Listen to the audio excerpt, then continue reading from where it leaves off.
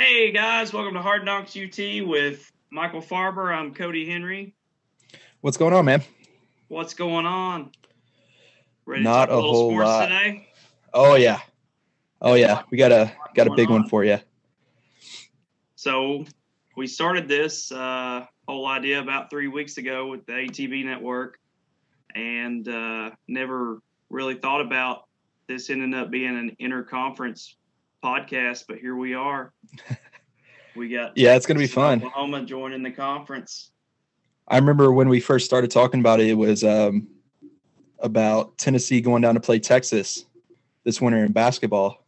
Yeah. And then a couple weeks later, we may be playing each other a lot more. So yeah, now that whole Big 12 SEC crossover thing, that's going to be kind of awkward for them, isn't it?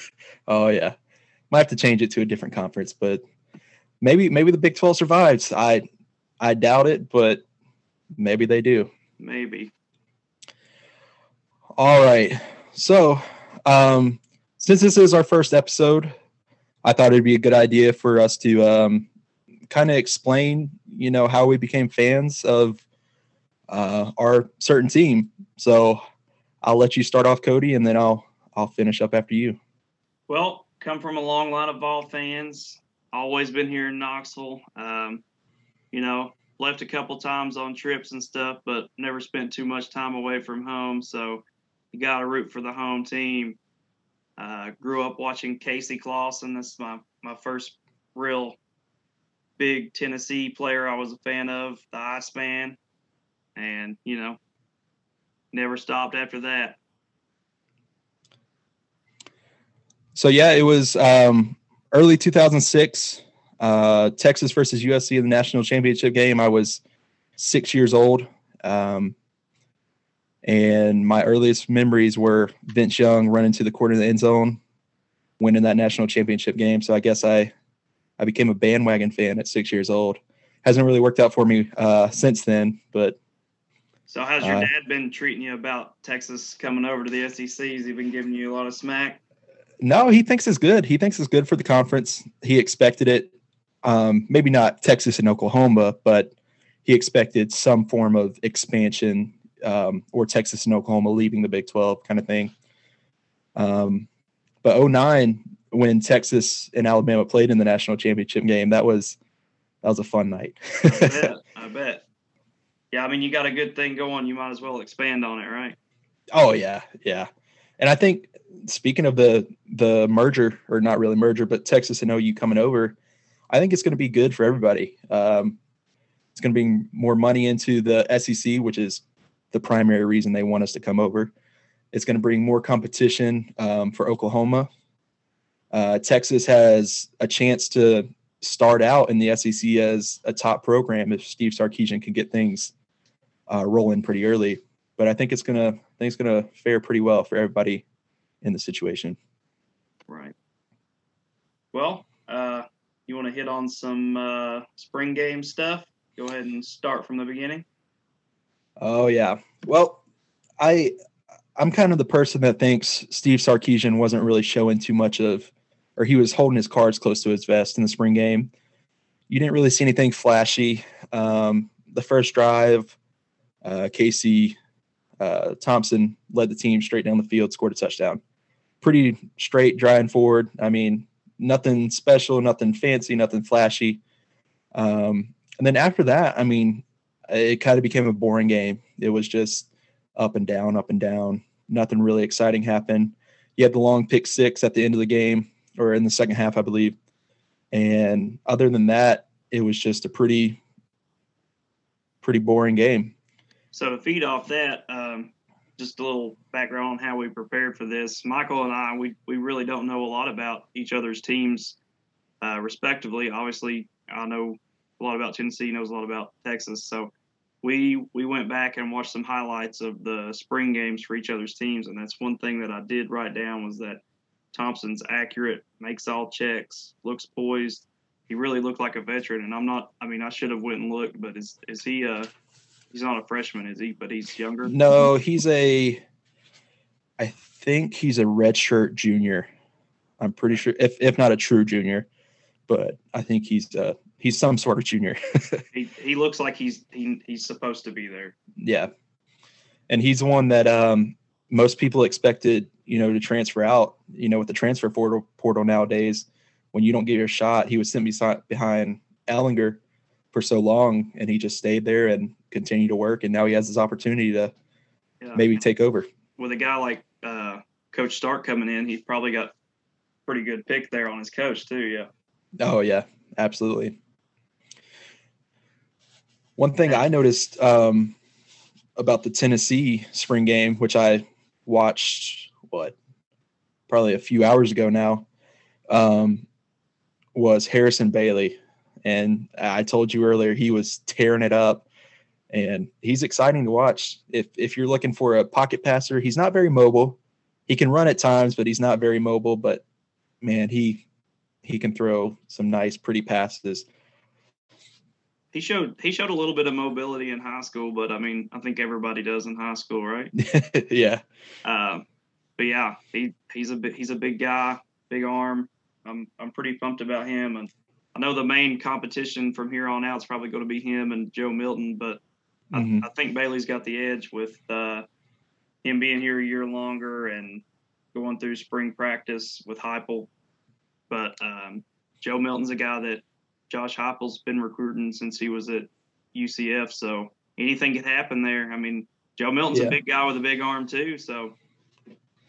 Yeah, and that's kind of where Texas is at too. We have Casey Thompson and Hudson Card, and Hudson Card had a nice touchdown pass in the spring game as well. He kind of threw it without the receiver without the receiver there, and then you got to see it before you throw it. So I'm excited for that to play out. Sark hasn't named a starter yet, and I'm sure Heupel hasn't named a starter either. So it's going to play out till probably a couple weeks till the season starts. So we probably got another week or two before we know who's leading the team. Maybe we can get somebody with some insight on the quarterback battle come in the next couple of weeks. So a guy I had highlighted, Josh Moore, wide receiver for you guys. He seemed to be open pretty much the entire spring game. He's a backstory. He came in under Herman, obviously, and he got in trouble not last year but the year before. So 2019, he got charged with I'm pretty sure it was a gun charge.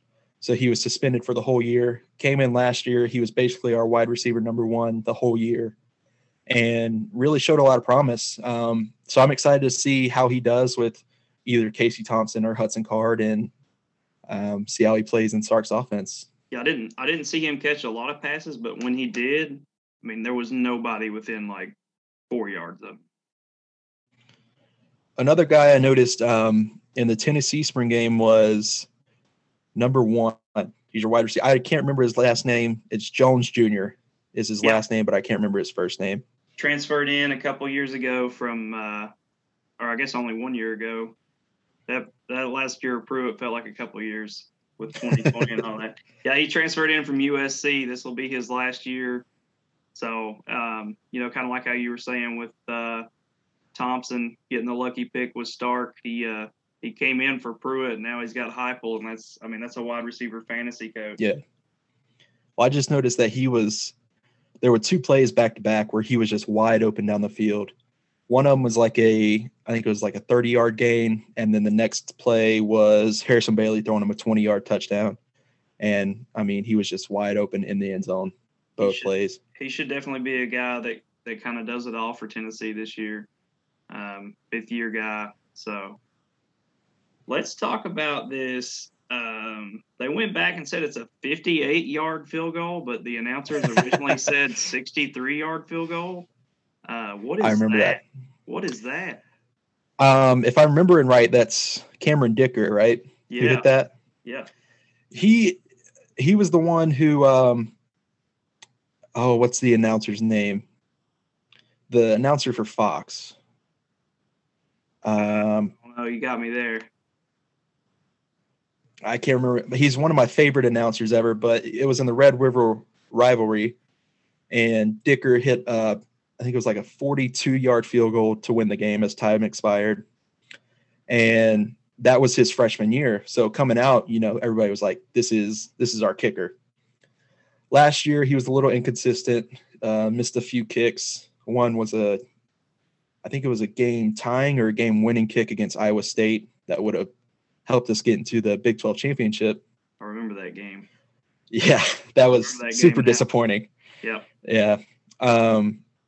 So he's been up and down kind of, but with Banks coming in, Jeff Banks, one of the best special teams coordinators in the country, I expect him to have a better year this year and try to, kick his way into maybe being drafted in a late round or signing a undrafted free agent contract. I tell you, I wouldn't mind that guy getting drafted by the Tigers. We've been needing some kickers of late, and I've never wanted us to draft a kicker, but maybe that kid can change that. When he's on, and he can kick it from 55 plus easily. So he's a weapon. How are you feeling about the linebacker depth at Texas? I know obviously you had Juwan Mitchell transfer to Tennessee. What are you guys looking at there? There's a little bit of a depth problem. It's not a major depth problem. One guy who didn't play in the spring game was our starting middle linebacker, DeMarvion Overshown. He's one that could be, if he has a good year this year, I wouldn't be surprised if he goes first round, because he's that good. He's a safety that moved down to linebacker, so he's quick sideline to sideline. So we'll have him coming back. But other than that, there is a little bit of a depth issue, but we've had some transfers come in. Devin Richardson from UNLV came in. We had Ray Thornton from LSU come in, but he's more of an edge guy. So I'm not really worried about it, but if we have an injury or two at that position, it could become a problem. That's kind of how the same boat Tennessee's in. I mean, we're going to have maybe two decent starters, and then after that, it's going to get shaky. Yeah.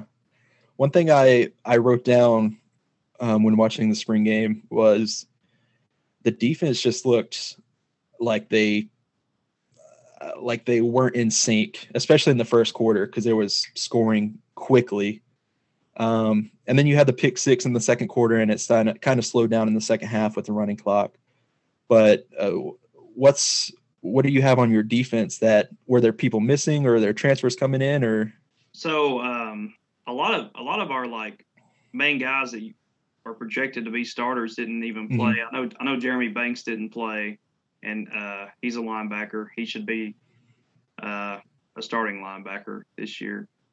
But something a lot of people pointed out was usually at the spring game we ran like a 4-3 or a 3-4 offense, a more traditional offense. And the rumor has always been, since we brought in the defensive coordinator Banks, was that we're going to run a 4-2-5. So I don't know if maybe the defense wasn't even, they were running something they weren't used to, or they hadn't been.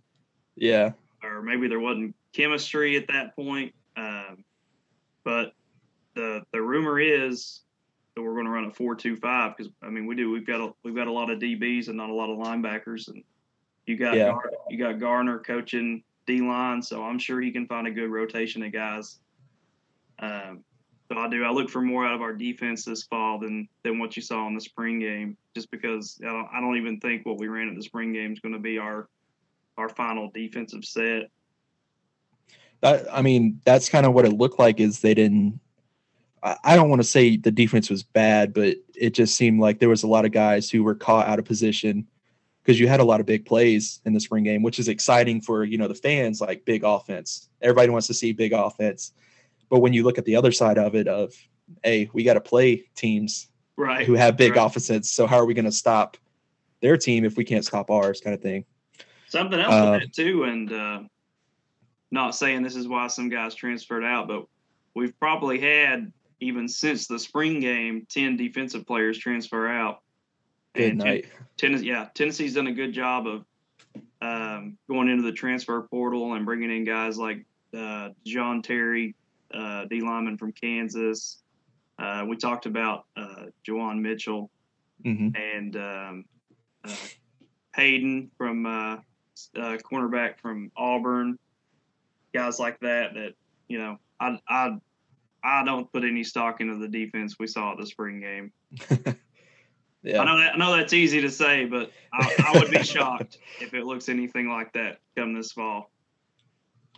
One thing I was really impressed by was your O-line.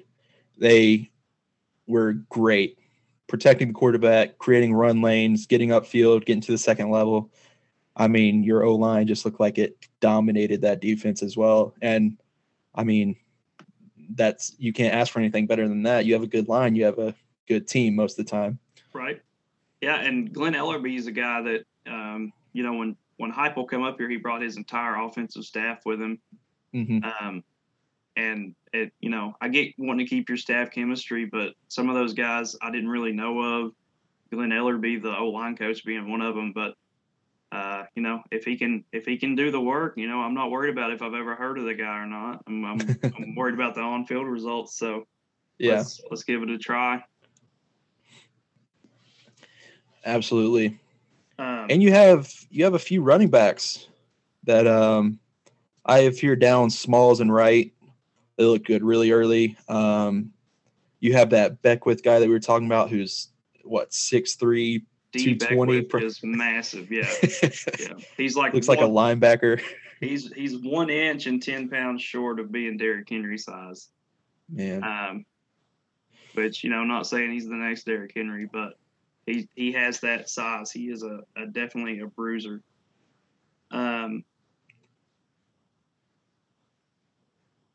A running back I have down for you guys is Robinson, and the only note I put down was stud.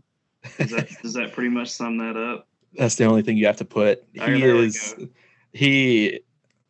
Robinson is the best thing that's ever happened to Texas. Well, I won't go that far, but wow. I won't go that far, but he's I'd say if you have to circle a player this year, it'd be him. Tom Herman was very much spreading the wealth, especially in the running back room. There would be, especially at the end of the year, there'd be games where Bijan Robinson was destroying teams on the first drive. He would run people over, averaging, I think he averaged 8 yards a carry last year, which is insane, but right. Herman wouldn't play him. He'd have 2 really good drives, and then he'd sub in Roschon Johnson, which Roschon Johnson's a good running back, but he's no Bijan Robinson. So that's what I'm looking forward to with Sark, because as you know, he ran Najee Harris to death last year and, ran teams over. And I'm not saying he overuses running backs, but if he has a guy, you're going to get the ball. You got to stick with the hot guy. You got to stick with the hot hand. Absolutely. Absolutely. So, yeah, I'm excited about him. Very excited about him. So just to touch on recruiting real quick, for both teams, I know this is usually if you check, Rivals and 24/7, and at any time your team might be 3 or 4 places off on each of those. But currently, Tennessee's 30th in the nation, and Texas is 11th, and that's on both Rivals and 24/7 have Texas at 11, Tennessee at 30th, Texas with 10 4-stars, 3 3-stars, Tennessee at 2 4-stars and 11 3-stars, and those are 24/7 rankings. Okay. On the stars. And you guys just had a commitment yesterday? Today. At 1 p.m., Tennessee picked up Addison Nichols. Addison is the number 3 prospect, or the number 3 O-line in the state of Georgia. Hang on just a second. Let me get that pulled up. Addison is 6'5", 318-pound, 4-star, the 107th player in the country, number 12 player in the state of Georgia, and the number 3 inside O-lineman in the country. Huge get. Biggest recruit, obviously, of the Josh Heupel era so far. hopefully dominoes start falling in place.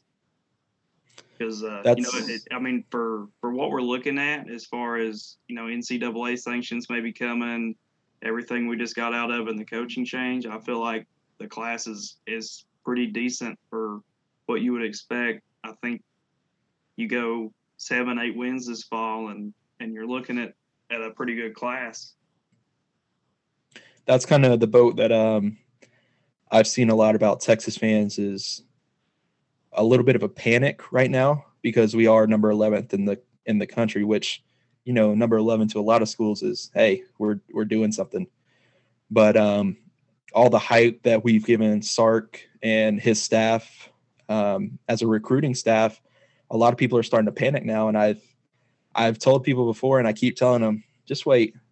Once they see the on-field product, if he lives up to the hype as this great offensive guru, the recruiting will take care of itself. I'm not worried about that.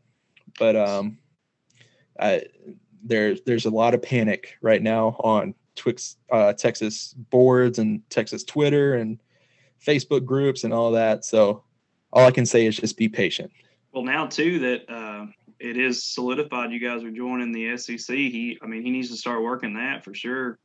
As Absolutely. far as with the name, image, and likeness stuff and all that, I think, and SEC, I think this should be a big upsell. I mean, you look at a guy like Bryce Young at Alabama, who's pushing $1 million. I mean, yeah, who wouldn't want to be a quarterback in that league? Absolutely, and I think he will push that a little bit harder, but as we know, the SEC and Texas and Oklahoma are saying 2025, which to some recruits, they're thinking I may be graduated by then. Right.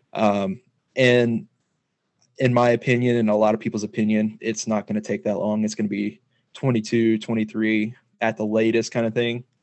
So I think once that gets solidified and recruits know, hey, it's next year, it's not 4 years down the line, they can start pushing that a little bit harder and selling that to kids. But I hope they get that information out there sooner than later so that we can start pushing that out and trying to sell that. And with that too, you guys are there close together. Well, Texas is a big state, but Texas and Oklahoma are right there together. Mm-hmm. The other schools in the Big 12, you guys might start poaching from them hand and fist because that whole conference might fold after you guys leave. So, yeah, that's what's going on right now. I mean, not recruits wise, but KU has reached out to the Big Ten. Iowa State is rumored to have reached out to the Big Ten. TCU, Texas Tech, and I believe Baylor were rumored to reach out to the Pac-12. So I think it's going to collapse pretty quickly once teams start getting things set up. But who knows? It may turn into the AAC. They may merge with the AAC and have that conference. Now, I mean, you look at a team like Oklahoma State. If they go to the Pac-12, I mean, we see what Pac-12 football looks like these days. I mean, you could be that close to the Texas border, selling a SEC versus Pac-12 kid. Do you want to go to the Pac-12 or the SEC? Yep. You don't have to worry about the rest of the Big Ten anymore. Absolutely. And we saw earlier today the Clemson and FSU news. I don't know how much steam that's going to pick up or if it's going to kind of die out. But it was reported that they didn't have the viewers or something like that, that the SEC wasn't. Let me pull it up real quick so I can give you the exact quote.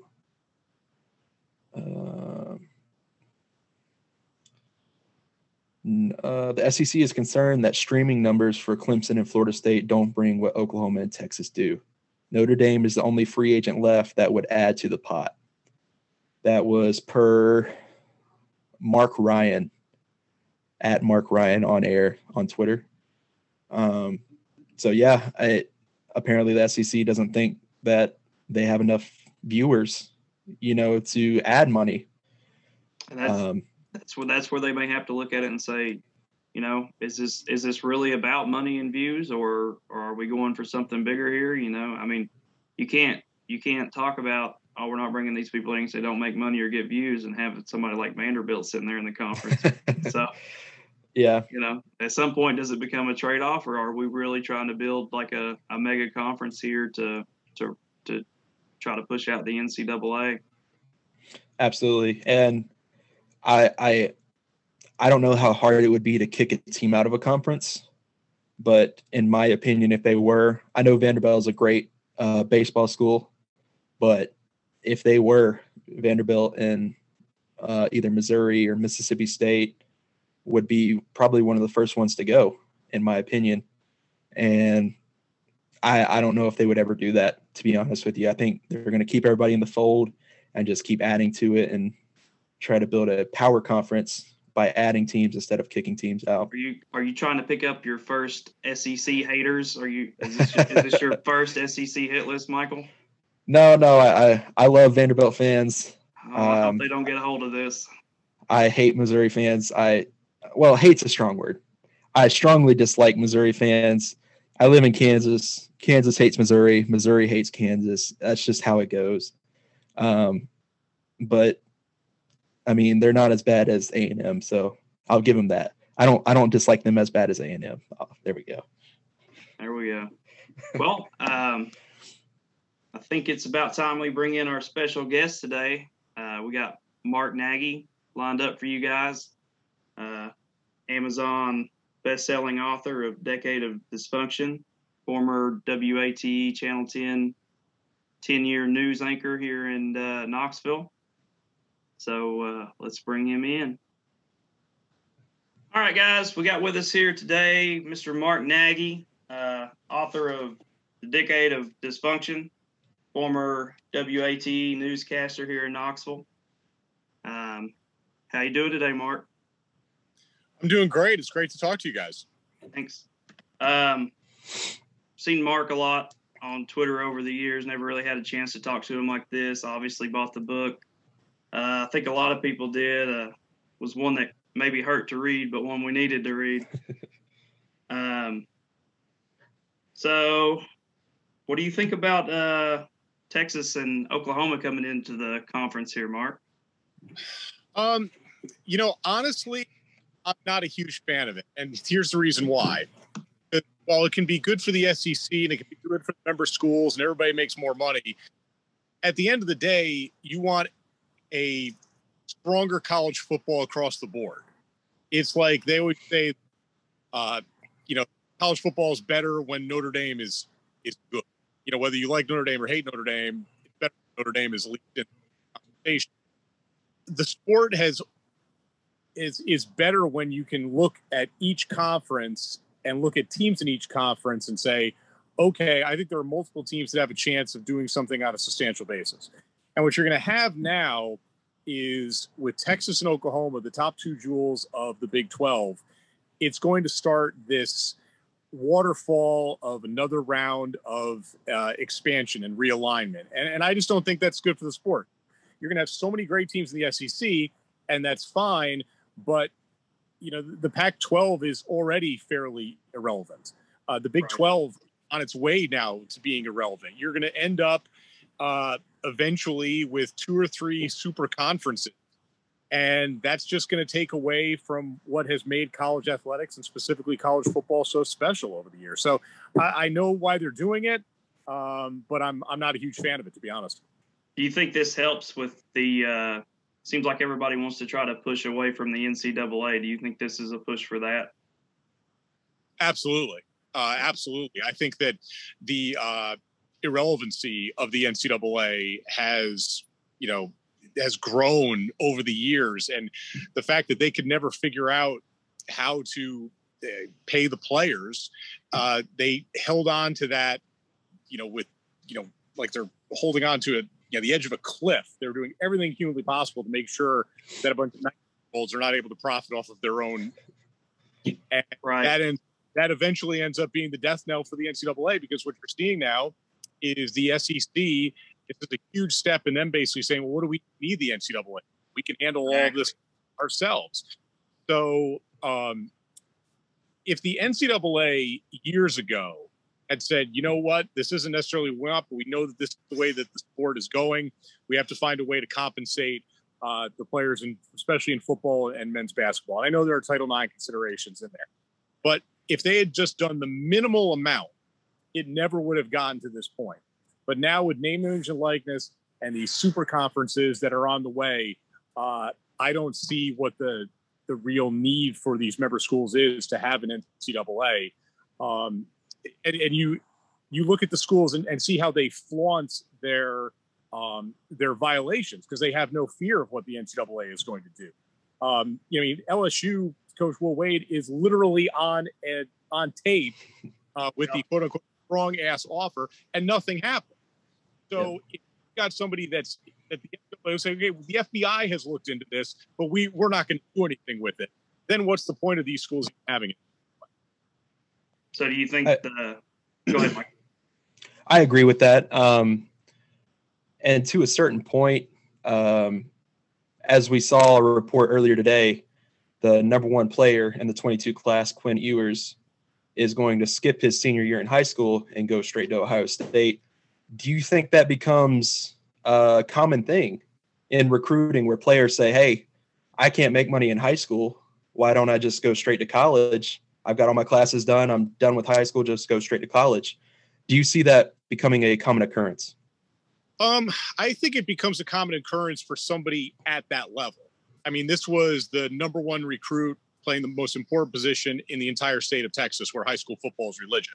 Yeah. So he has that type of gravitas to do something like that. There aren't a lot of kids out there like him. You'll hear those stories and they'll get a lot of attention, but it isn't like you're going to see this happen for hundreds and hundreds of kids across the country. You'll see it for a select few. Now, I read a bunch of people being critical of this kid. Well, it's twofold. One, I think it is too bad because he's going to miss out on what could be a really great experience, being a senior in high school, going for a state championship in Texas, and that can put you at legendary status in that state. So he's going to miss out on that, which I think is kind of sad. That said, the sport of American football was never meant to be played by human beings. If it was, the knee would bend a certain way, the ankles would bend a certain way. I mean, this kid could step onto the sidewalk, rip up his knee tomorrow, and never get any dollars. So I don't blame him one bit for going out there and having the possibility of making what is life-changing money at the age of 18, because this may be the only opportunity that kid ever has to make this kind of money. So while I think it's kind of sad he's going to miss out on his senior year, I don't blame that kid one bit. Do you think this does cause like a trend for more kids to try to do this? And if it does, would there be a worry of college football almost becoming like a pre-pro program, almost like people try to say the AAF would be? Yeah, but I think college football to an extent already is. Right. So I think there's that. Now, I think that what you're going to have, though, it's kind of like, remember when the NBA was allowing kids from high school to go directly. And while everybody remembered, the Kevin Garnett's and Kobe Bryant's, there are literally hundreds of other kids that you do not remember their name because they were told by certain people, hey, go pro now, make your money now. And then the only two rounds of the NBA draft go on, they never get drafted. They're never heard from again. So that's my fear, is that you're going to see kids that are going to see this kid from Texas and be like, hey, I can do that too. But not everybody can do that. And while it seems like, and it feels like there is infinite money involved in college athletics with boosters, and that's not the case. It's not like, while we think that Alabama, Ohio State, Clemson, they're all the deep pockets with their boosters. It's not like they're going to go out there and back in the 70s, have 225 kids on the roster. Right. There still are a finite amount of places for these kids to go. My fear, though, is that you are going to get kids who get the wrong advice. They're going to end up missing out on a lot of things because they were told that a payday was coming and a payday was not coming. I would hope that there could be something in place like they have especially in college basketball, where they got to say, okay, here's where you're projected to go. And then the kids make their decisions that way. You know, you're projected to get that offer from this school. You're projected to get this kind of money. You can make the decisions after that. I'm just afraid that there's going to be kids that are going to be pushed in the wrong direction and make some bad choices. Okay. I'm going to throw a little curveball here. All the transfers we saw from the Jeremy Pruitt era going into the Josh Heupel era, do you think, obviously there's bad things there. Do you think there are maybe some good spots there, though, because it would almost make it easier to put your culture in place? Do you think maybe the apples that left were the bad apples? I think to an extent, and this does probably help Jeremy Pruitt or help Josh Heupel and that staff not have to force some kids out the door. Think about the PR nightmare that we saw over the years for Tennessee coaches when there's been a shakeup and they all of a sudden say, okay, this recruit, no, we don't want you. This player that's already on the roster, hey, let's try and find a way for you to go somewhere else. So I think in a way it's beneficial for a new coaching staff to have more of an ability to bring in their guys. But as far as this year is concerned, it's going to be a rough road. You are not up to the 85 scholarship limit, or painful lack of depth at key spots. So, linebacker, I know that they're still, they're high on that kid from Texas, the Mitchell kid that can kind of fill in for Henry 2020, but there's no guarantee he's going to give you that kind of production. Right. That's just one of the spots. Can Jabari Small give you what Eric Gray we're able to? Probably not.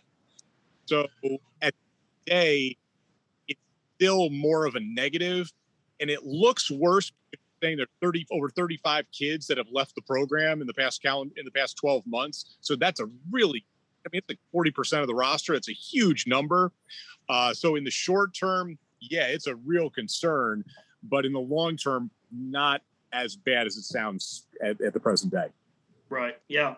Josh Heupel and staff, they've done a good job at bringing in some transfers, but I do think there are some good, some things that are overlooked as far as changing of the culture when you have that many transfers out. Got anything else, Michael? So going back to your book, Decade of Dysfunction, what similarities do you see between, Texas and Tennessee? Because I know as a Texas fan and a lot of Texas fans consider this past decade the worst decade in Texas football history. Mack Brown was forced out. I'll say it. Mack Brown was forced out. Charlie Strong came in. Everybody liked Charlie. He was just not the guy for the job. Tom Herman came in. He was I'll say it, douchebag. Nobody liked him. And now we have Steve Sarkisian. So do you see similarities between Texas and Tennessee over the past decade? I do. I absolutely see similarity. The line, which has been said many times now, especially over the past decade for Texas football, Texas is back. Yeah. Waiting for to be back. And there were a couple of fleeting moments where you felt like, okay, they're here now. And it ends up not being the case. And you can make that similar comparison to Tennessee during the decade of dysfunction, because you looked at the Vols, at the beginning of the 2012 season, you kind of felt like Tennessee was on the cusp of getting back, and then they lose to Florida, and then they completely fall off the cliff. You look at the 2015 and 2016 season specifically for Tennessee. They had the most talent in the SEC East. They won big games in the SEC East. They went 3-1 combined in those 2 years against Georgia and Florida. You should win the East at least once, if not twice, with those type of numbers. You win 9 games each of those years, and you still can't get over the hump. So I think there certainly are comparisons to be made. You look at the history, you look at the stadiums, the insane fan bases. There are a lot of similarities between Tennessee and Texas. Now, I will say this. Texas, though, in this run of coaches, Charlie Strong, Tom Herman, Steve Sarkisian, even though you always heard the Nick Saban rumors, Texas still got an upper echelon coach in all of those cycles. Charlie Strong famously turned down Tennessee and ends up because he was waiting for a job like Texas. Tom Herman was the belle of the ball in that coach. And he used LSU to get the job that he really wanted, which was it just didn't work out. And sometimes that happens. And Steve Sarkisian, did a great job, rehabilitating his career and his personal life. So I think that's actually a really good story. I do wonder if Sarkisian would have taken that job knowing what was going to happen only a few months later, with now back to the SEC. So there certainly are comparisons to be made. It's kind of like I said before, though. If Texas is good, that's good for college football. If Tennessee is good, that's good for college football. And, I hope that we see both of those programs get back to the spot that their fans expect them to be. So like how you just said, Texas, they were still able to make higher echelon hires. Do you think when Kiffin left, and do you think the Tennessee AD and athletic department, they felt pushed to hire quick, and that's why they got Derek Dooley after going 17-20 at LA Tech? Do you think that started a bad trend? Yeah, so here's the basic gist of that. I was working at Channel 6 at the time, and the Lane Kiffin thing obviously threw everybody for a loop. And Mike Hamilton had always said that he had a short list of coaches ready to go in sport. Well, when the Lane Kiffin thing happened, nobody was prepared for it at all. So you already had some of the early enrollees on campus, like Tyler Bray and Jacquez Smith. You had so there was no early signing period. You had National Signing Day coming up in only a couple of weeks. And Tennessee, the biggest thing that they could have done in that situation is just don't panic. If you've got to take a couple of extra days, take a couple of extra days. What I have said over the years is that they should have given the job to Kippy Brown on an interim basis. He was the interim coach for those 4 or 5 days. Instead, they didn't give him the job. They panicked. They hired Derek Dooley because they'd gotten turned down, all over the country. If you give the job to Kippy Brown and he succeeds, great. You can move on from there. If he doesn't succeed, well, you've given yourself a year to kind of get your footing back and get some stability in the program. And you haven't made a panic hire like you did for Derek Dooley. The Derek Dooley hire proved that Tennessee now had an inferiority complex. Think about it. You had Johnny Majors and Phil Fulmer, 2 Tennessee legends. The Tennessee job was their dream job. And for 30 plus years, you had that kind of stability with those 2 guys. Lane Kiffin comes in, doesn't even last 14 months. He says that Tennessee, this is not the place that I want to be. And you had that happened since Doug Dickey had left. So Tennessee has an inferiority complex, which I feel still remains to this day. That's how you end up with a guy like Derek Dooley. That's how you end up with a guy like Butch Jones, who really was, a paper tiger when you think about all his resume coming in, and Jeremy Pruitt. It didn't work out, but I almost don't blame Phil Fulmer in that. That obviously the coaching search in 2017. That was as big of a cluster as you're ever going to find. So it's right. I think Jeremy Pruitt literally was as good as they were going to get at that point. Do you think if Lane Kiffin brings in Taj Boyd, maybe Tennessee stays on track for a couple more years, even with Lane's departure, even if he would have still left? Do you think Taj Boyd could have kept Tennessee on an upward trajectory for a couple of years? Well, remember, they also had Bryce Petty in that, who had a really solid career at Baylor. So you had 2 guys that Phil Fulmer and that staff had ready to go through 2009. Would that have made a difference? Perhaps. It then still goes back to what happens, because then I'm still assuming Lane Kiffin in this scenario still leaves and goes to Southern Cal. So are you able to get a better coach because you know that you got Taj Boyd there? I don't know. Right. You had Tyler Bray, who was a very highly sought after recruit as going to be a true freshman then. Petty would have been a redshirt freshman or a sophomore. So I think it really, in that scenario, it's the old adage. It's not about the fire, it's about the hot.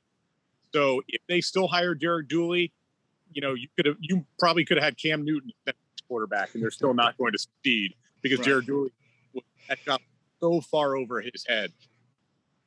And going right along with that, if Derek Dooley has somebody other than Sal Sunseri running that defense, does that team able to succeed more? If you are able to top 40 that year, Tennessee. Oh, for sure. If you win 10 games, obviously you have Tennessee for the next couple of years. Stalson, they wanted to hire Kevin, but he was at Clemson at the time, and they got destroyed in that bowl game, and so they couldn't hire him as a defense coordinator when you just looked at your defense got to work. So they didn't make that hire, and you end up hiring Sal Sunseri, somebody who had not been a coordinator in decades, not ready, not prepared to have that.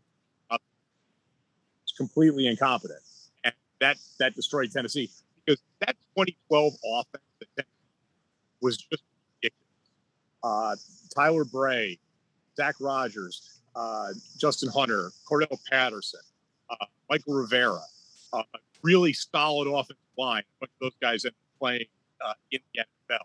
You even just have an average, and you're going to win 10 games. So, yeah, that's one of the great what ifs. For sure. Michael, you got anything else? Well, this will be my last question for you. Looking at Tennessee and Texas right now, who do you believe, in your opinion, is set up better for the future? I would say that Texas has set it up better for the future. I think that their issue, they've felt that, I think and a big reason for that is because I think Sarkisian will recruit better over the next couple of years in Texas than maybe you've seen. I think that's been one of the huge problems for Texas is that so many schools, both in the state's borders and out, have gone in and gotten most of those key recruits. There was a time where when Texas was rolling that that they were going to get, even in a state like Texas, they were going to get at least half of the top 10 recruits every single year. And it really hasn't been that way lately at Texas. Yeah. I'm not really up to speed as much on recruiting at Texas. It's just that seems to be the way that's gone. I think that Josh Heupel is, he's starting with a foot in quicksand. You still don't even know what's going to happen with the NCAA. While the NCAA certainly has been neutered by everything that's happened over the past year, you still have the possibility of sanctions out there. And that could last for a year until you finally find out what your penalties are. So, and I think that what we've seen is that Sarkisian has coached in at a Power 5 level and coached rehabilitated his career and personal life, extremely important and should be commended. So I have more confidence in Sarkisian company in Texas and that situation Heupel in Tennessee. That could certainly change. Tennessee puts up some points this year. I think the best case scenario for Tennessee is to kind of have an Ole Miss year like Ole Miss had in 2020, where the offense is fun, you're putting up points, you're not going to stop anybody, and you know that you're not going to for a division championship. So just have fun with it. And that attracts recruits to get your name in the paper, as the old saying goes, and maybe that turns things around for Tennessee. That's their best case scenario, because that was one of the big downfalls for Tennessee under the Jeremy Pruitt era, is that those offenses were just unwatchable. And I know a lot of that was put on Garantano, but let's also throw some shade at Chris Weinke, Jim Chaney. I know they were all kind of in bed together and big reasons why they could not work at Tennessee offensively. And Jeremy Pruitt didn't have any real interest in the offensive side of the ball, and it showed. So, so I think Texas is set up better in the future, but it doesn't mean that Tennessee can't jump above them. All right, Mark, I got one last question for you. You just kind of touched on it there, but what do Josh Heupel and staff need to do to succeed at Tennessee, get them back on top? And how long do you think that would take? I feel like this is Groundhog Day because we had the exact same conversations in 2015 and it's a never-ending cycle at Tennessee. So, I think, like I touched on the offensive thing, I think that would really help kids want to go someplace where they can, get the ball. Just have fun. Exactly. And Heupel's system is going to do that. Now, is the offensive line going to protect the quarterback? Are the wide receivers going to step up? Those are all things that we'll find out. So you've got that. A big thing for Heupel, and this is something that people kind of forget about because the Butch Jones era did not live up to what it was supposed to.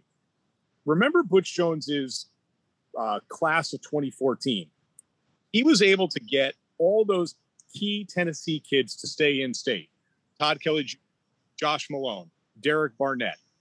Those kids wanted to stay at home. They were given a reason to stay at home, and they had really good careers at Tennessee and helped Tennessee get just on the brink of up to Atlanta.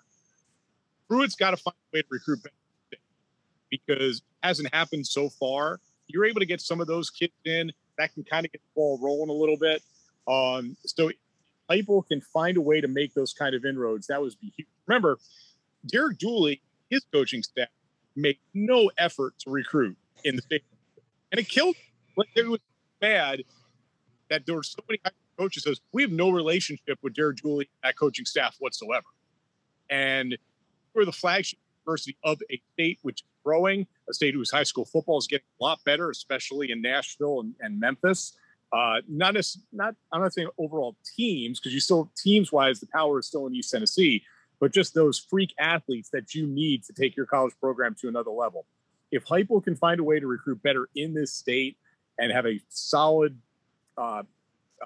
representation for that class of 2022, I think that could pay dividends for them down the line. All right. Well, thanks for hanging out with us for a little while here, Mark. Absolutely, guys. Good luck with the podcast. All right. Thank you. Yep. Well, we just finished up our interview with Mr. Mark Nagy. Good interview. Learned a lot. Got to ask him a few questions. Next week, we are going to be talking about season preview, what we're expecting, breakout players, stuff like that. Hope to have a little bit of camp insight as well. But we'll be reaching out, trying to get some people on who could get us that information. So until next time, see you guys later. Thanks for your time, guys.